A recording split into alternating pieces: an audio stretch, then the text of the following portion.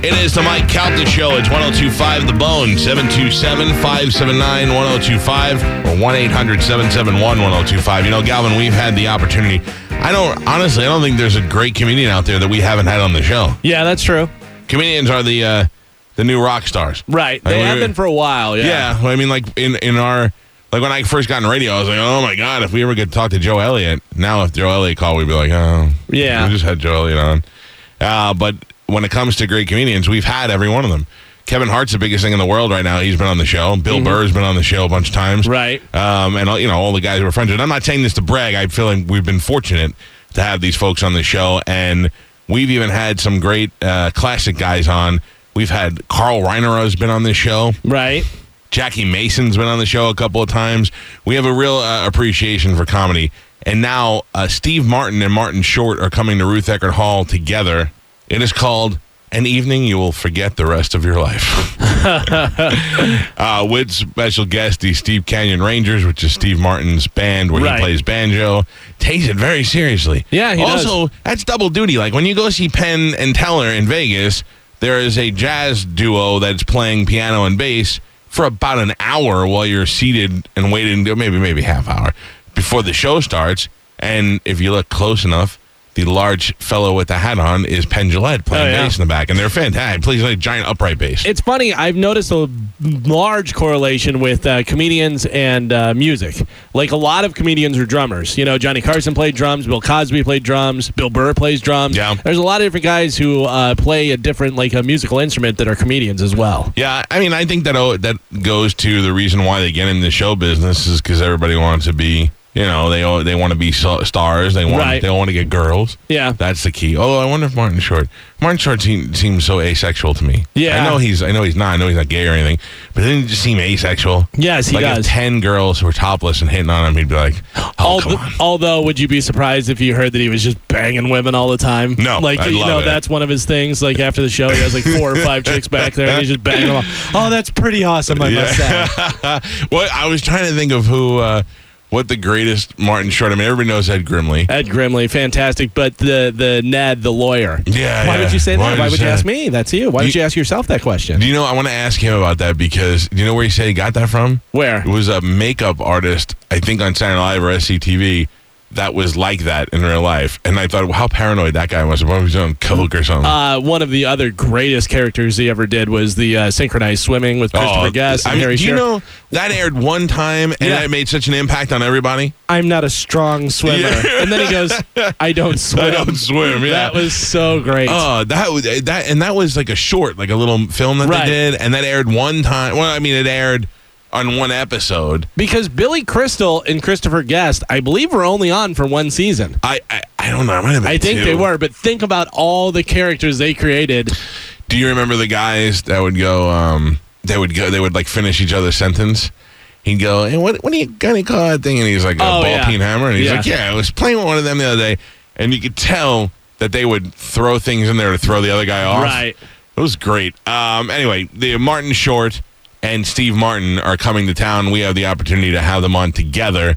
Let's go to the hotline and welcome Steve Martin and Martin Short. Gentlemen, how are you? We're good, I think. Good. How are you? It is a pleasure and an honor to have you both on the phone. We were both, Galvin and I were sitting here before you got on, trying to think of like the best moments and great things, and we could not stop coming up with great lines from movies and characters. Martin Short, how many years were you on Saturday Night Live? Not many, right? I was on 1 year. 1 year. And 1 year. 84 to 85. Was it the same thing with Billy Crystal and Christopher Guest? Were they only on a short amount of time? Yeah, it was at a time when Dick Ebersol, who was the executive producer then, not Lorne, they were convinced the show wasn't going to be renewed. And so they had lost Eddie Murphy and Joe Piscopo, and they thought it just needed. So they offered Billy and Christopher Guest and Harry Shearer and myself a 1 year contract. To just, do it 1 year. And so, it was just, that was the only year. And then the next year, Lorne came back. And that was weird. You know what, Marty? I just want to jump in here and say, wow, you're being really funny right now. Yes, I don't desperately need to prove myself to the world like some. Okay, go ahead. And Steve Martin, at the same time, I have a 10-year-old son, and every day I hand him his lunch, and I could not help myself but sing a Thermos song to him. And I'm 45 years old now, and it's still stuck in my head every goddamn day. I still sing that occasionally, too. I mean, I'm ashamed to say.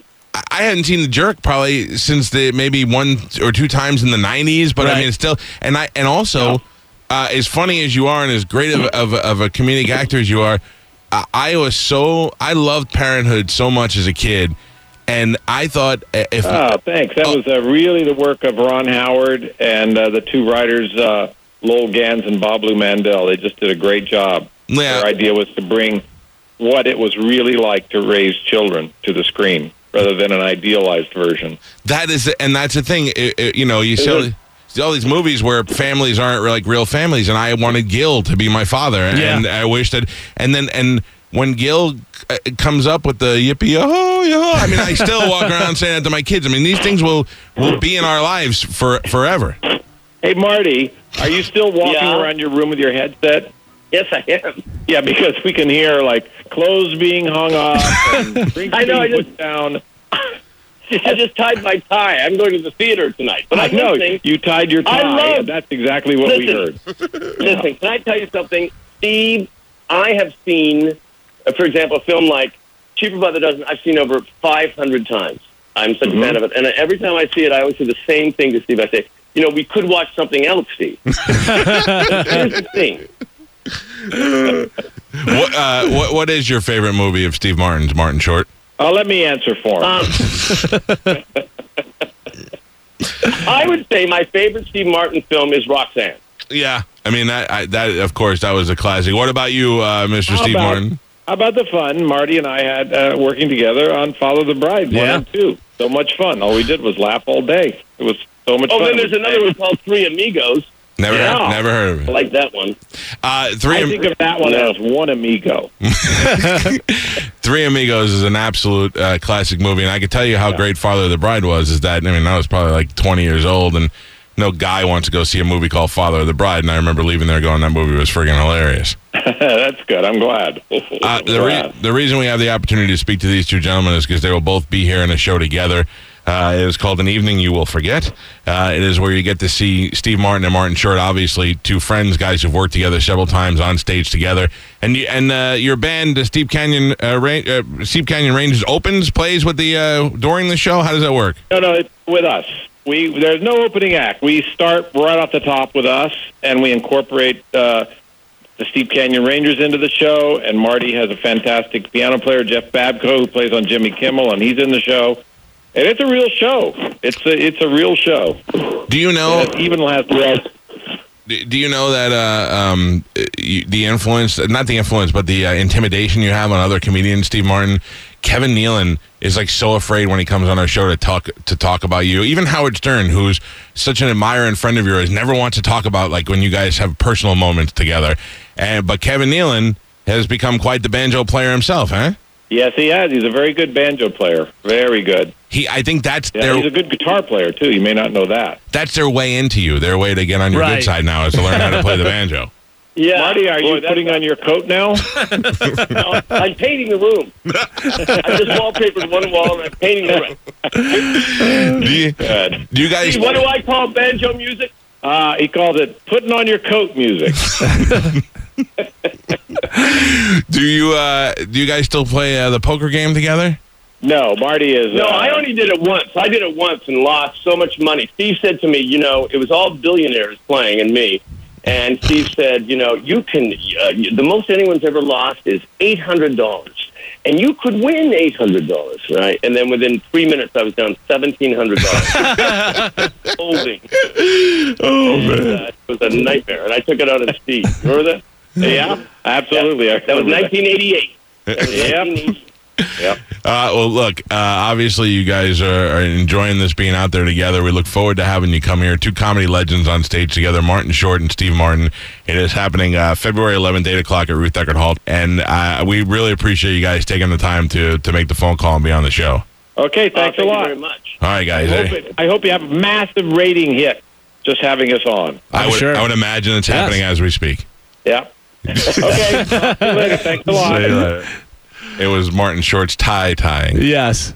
That's the one thing that sucks about having big-time celebrities on is you only get like 5 minutes with them. Right. And but what do you think? They were obviously in two different places. Yeah. Do you think Steve Martin just sitting there in his underwear on the couch and Martin Short's really walking around with the headset on? Probably actually getting ready to go do something. I got to tell you, so Martin Short, Ed Grimsley, who I would imitate constantly as a kid for my mom and would go for Halloween. I was probably 4 or 5 Halloweens I was Ed Grimsley and would just do that. And just occasionally, just because I was feeling like it, I would Ed Grimley before everybody starts tweting at you and telling you you're a moron. There was a lawyer that I knew named Grimsley, Jim Grimsley. It was Roger Grimsley. Grimsby. Ed Grimley. And would do that all the time. And his imitation of Jerry Lewis. Yeah.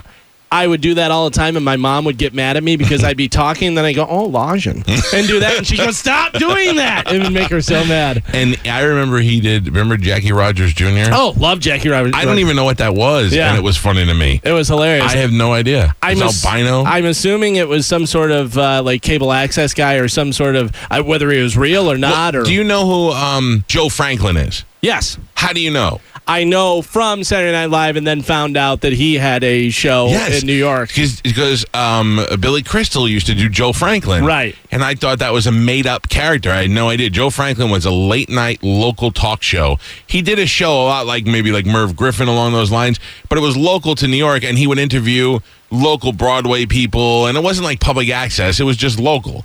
And he would have on, like Dean Cain, I remember, was on one time. So he had people that were up-and-coming celebrities, wrestlers, things like that.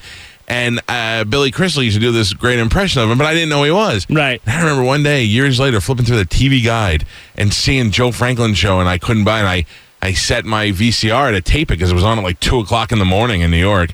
And I thought, lo and behold, there it was. Wasn't nearly worth watching. No, Billy not Crystal as funny made as him Billy Crystal, way funnier. Oh, it's just like with Will Ferrell doing Inside the Actor's Studio. Even though that was on, Lipton. Bravo and doing all that stuff, I'm sure a lot of people got introduced to James Lipton through Will Ferrell. Yeah, that's true. All right. Well, there you go. An opportunity to see two great guys on stage together. I'm sure it's a lot of that back and forth. What do you think? They don't like Chevy anymore? Probably not. Well, I heard Chevy's back on the drugs. Yeah. The painkiller. And there's always been rumors that Chevy was kind of a jerk. And, Yeah. I don't know anybody that has a good story about Chevy Chase. Right. But Three Amigos. Spanish. Yeah. You have seen Three Amigos? I have seen Three Amigos. Like how much? Like what do you know about it? Not much. What are their names? I don't remember the name. Give me the story. What is the story about? So they were 3 actors that acted together as the Three Amigos, and they take a trip to Mexico. I can't remember why, and they run into a village, and the village they get hired to save the village from El Guapo. Yeah, okay, El Guapo. Because they believe that they are real bandoleros. And I remember No. They think they're going to do a movie with El Guapo. Right. And then the girl, But the people in the village think that they're real. Yeah. And then I remember the best part is at the end they get everybody, because it's one of those feel-good movies, and everyone dresses the same at the end to confuse El Guapo, and they all kind of come together to defeat El Guapo at the end. My favorite part of that whole movie is when they shoot the Invisible Man. Oh, that's fantastic. And whenever they're doing something and they're trying to sneak in, and Steve Martin goes, and then he starts going, That's really a classic movie, The Three Amigos. Steve and Julie Weintraub here for the Golden Diamond Source. If you're thinking about getting engaged, Golden Diamond Source is your one-stop destination. Shop, compare, and save at the Golden Diamond Source. 3800 Almerton Road. Or online at goldendiamondsource.com. Don't you love an extra $100 in your pocket? Have a TurboTax expert file your taxes for you by March 31st to get $100 back instantly. Because no matter what moves you made last year, TurboTax makes them count. That means getting $100 back and 100% accurate taxes, only from Intuit TurboTax. Must file by 3/31. Credit only applicable to federal filing fees with TurboTax full service. Offer can be modified or terminated at any time.